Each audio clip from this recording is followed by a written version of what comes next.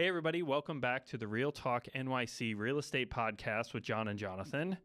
How you doing, buddy? I'm doing great. Yourself? Good. Today, we're going to talk about April stats. The April stats for 2023 are out. A little more interesting this month. We've been fairly bland on statistics for quite some time. So we have some standout stats that we're going to talk about that are A couple interesting. of wild cards. Can't say they're interesting on the great side of things, but time will tell because it could be very good for our market. There's always a silver lining, right? There is. Well, we were talking about that before we got on. One of our jobs is to always look for the silver lining, not because we want to skew perception or anything like that, but there is almost always a silver lining to the statistics. There's always, and just life in general, I like to think. Oh, that's a good way of putting nice? it. I think that's great. Nice. Any day above ground is a good day. That's good.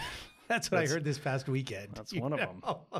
So, no, but seriously, I think because we have a very, very unique market relative to the rest of the country, and we have a very, very vibrant, very expensive real estate market. And so sometimes there are fluctuations, and sometimes, like you said, it's more of a slow and steady market. But last month was, I think, we've got some shake-up numbers. Very interesting shake-up numbers. So let's dive right in. Let's get into that. So the first statistic that we always talk about is contracts signed, and that's the first one that's a little bit surprising for the month of April. So contract signs are down significantly year over year, 37%, month over month, 18%. So the 5 million plus category, the highest category, fared the best out of those contracts signed. And when you look at it on a pricing standpoint, you break them up by price categories, but certainly not a great statistic to see. There's some pullback, of course. Part of the April numbers coming down, it typically does come down about 5% when we look at, when we average out the last 10 years. So that was a bit of a surprise to me as we looked through the numbers and such. So, but we're down, 18%, so over 3 times as big of a change percentage-wise. So, of course, I think the downturn in April is probably due to the holidays. We have Easter and Passover, which are sizable holidays here in the city. So when you say contracts down 18% month over month, what do you attribute that to? Be outside of seasonality, in the holidays. Yeah. Well, we would say 5% of 5% pullback is the seasonality. So that's why we average out those 10 years. Okay, seasonality, how does that affect and what do we normally see? The pullback, honestly, it's hard to pigeonhole. We have interest rates that are still in people's minds, even if it's not affecting them. And I think that's why we're seeing the 5 million plus category fare a little bit better, is because people typically, that statistic itself doesn't affect them as much or not as likely to affect them. We were talking about prior, but they may be affected by other things that people that aren't affected by mortgage interest rates are not affected by. So we now have 7,877 listings on the market. Okay, that was at the end of April. So that's an increase between March and April of over 1,700 units that came on the market. 1,757 hit the market in April. And I could sense that as we were listing, and then other fellow colleagues were saying, hey, what's your read on the marketplace? I have more listings than I've ever had, that kind of thing, and they're quiet. So whenever I start to hear hear the brokers come to me and say, oh, we have more listings hitting the market and we're listing.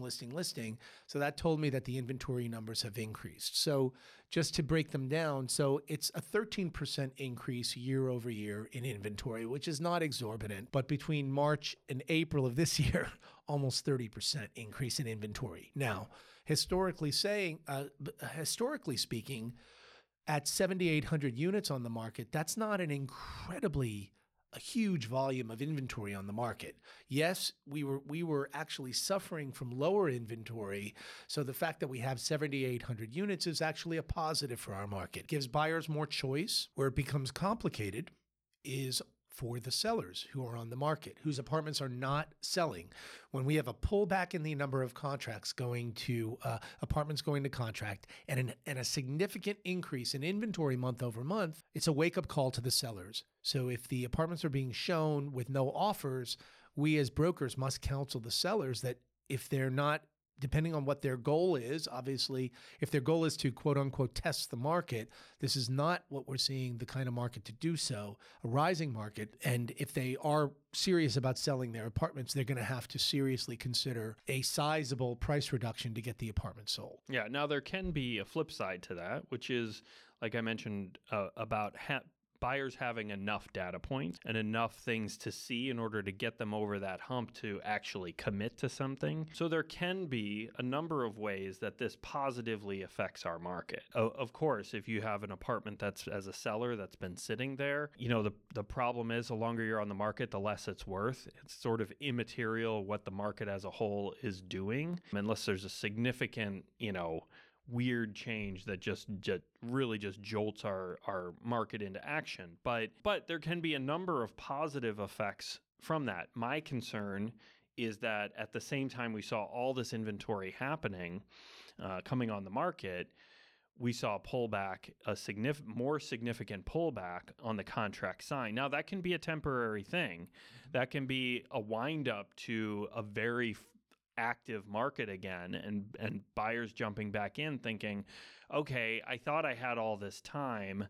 Now there's more options, which are going to bring, just logically thinking about it, it is going to bring more buyers to the table, because if you put yourself in the buyer's seat and you say, okay, they're online, they're looking at, the respective websites out there to see what's out there to look at, and they don't really see much out there to even entice them enough to get out there and start looking at places.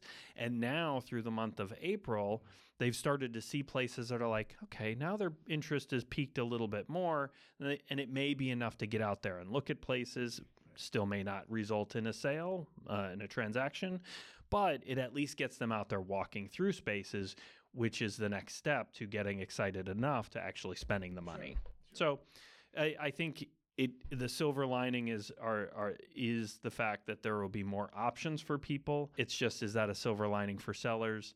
Is it a silver lining for buyers? Is it a silver lining for the market as a whole? And it kind of just depends on where you land on the spectrum. And I think that it could be a silver lining for both, but everybody has to revise their expectations. So sellers are not going to be able to maybe achieve the price that they set out to achieve initially on the marketplace, but they bring it to a market where the buyers are offering, albeit we've seen some sellers hold back in terms of reduction, and they've gotten a significantly lower offer, and we've counseled the seller, and they've taken our guidance, so they've made the deal, and we've helped them to do that, and they've been rewarded. And then we've seen other sellers who have not reduced price and their apartments sitting on the market. And then the last one is the sellers who did take our counsel, reduced significantly enough where the market responded, and then the buyers jumped in. Yeah. So, and I will throw in the caveat of the crystal ball. No agent out there has it. So, and we're very open book with our sellers, and we tell them, listen, we could reduce the price and we could be in a similar position. We don't make the market. We can't force buyers to come and even see places, or much less make a bid on them. So, but if you've seen interest wane significantly, even in showings or even inquiries, asking questions, is this available? Is the washer dryer, blah, blah, blah. If you've even seen traffic from that perspective go down, even from getting email questions about that particular listing, that's telling us something in and of itself. So I don't think that there's a quick response by the market in terms of what I was mentioning earlier about buyers having more data points. I think it may pull people into the market to start looking, but I think we'll see those effects over the next couple of months here. Without a doubt. As to in terms of the actual numbers of contracts signed, et cetera.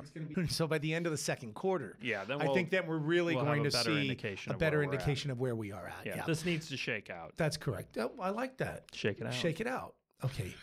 So lastly, in terms of the luxury inventory numbers, over $5 million, just to wrap up the inventory, we've actually seen a slight decrease year over year in inventory numbers and month over month. So that would tell us that, they're not significant changes, but and it's a luxury much smaller market, data pool, much smaller data pool, but it's faring better than the overall market. Yeah. And continuing, and now my favorite part, your favorite, which I'm desperately wanting to talk about, but I'm going to turn over to you, would be our days on market. Yeah, so interestingly enough, the days on market... I'm just going to watch you like this. So we're actually up year over year by 16% and down 12% month over month, so from March of this year. So again, always hard to decipher, well, what does that really mean? Because that statistic's locked in once we go to contract. I think what it tells me mostly is that the things that are trading, that we're seeing trade the quickest these days, are apartments that are firing on all cylinders. So they have to have a really nice renovation with mass appeal. They have to have a good location, nice view and light. It needs to, most importantly, it still needs to come on the market at a competitive price relative to the comparable apartments, the most recent apartments that have traded in the building and outside the building. And if you're not firing on all those cylinders, chances are the apartment is, generally speaking, going to take a little bit longer to sell. But those are the ones that we're seeing, and we've had this on our listings and with our buyers even experience some bidding situations. Well, that locks in a very short days on market. And all those other apartments that you referenced earlier when we talked about the inventory and such, we have a big stock of inventory that's been sitting there for a while. Well, that days on market statistic hasn't been locked in yet. So if the majority of the ones that are going to contract are the ones that just came on the market, then it's logical to me that the days on market figure is actually going to come down. But again, there's lots of caveats to that and ins and outs, and it's hard to say that's definitively the case. But I think trend-wise, that makes sense because the numbers of real buyers that are going to step up and actually execute a contract is so low. You got to be the bright, shiny object that has mass appeal. So as many of those buyers are looking for your product. I think we're in for interesting. I think interesting second quarter, May and June, and it ain't our first time at the rodeo, so we're in it for the long haul. And there's never a bad time to purchase a piece of Manhattan real estate. That's my plug for optimism. How's that? That's very optimistic. So with that, thank you all for being a great part of Real Talk with John and Jonathan. For now, be healthy, safe, and most of all, remain in gratitude, and we will see you next month. Thanks for listening. Thanks for watching or listening to the Real Talk NYC Real Estate Podcast. If you want to find us online or sign up to get our monthly and quarterly market stats, come on over to our website, GistaskaConlantine.com. Or you can find us on all social media with the handle @GistaskaConlantine. If this show was helpful, entertaining, or informative, consider telling friends and family or leaving us a review on Apple Podcasts. Thanks for tuning in. Be sure to subscribe to the podcast so you don't miss our next episode, and we'll see you next time.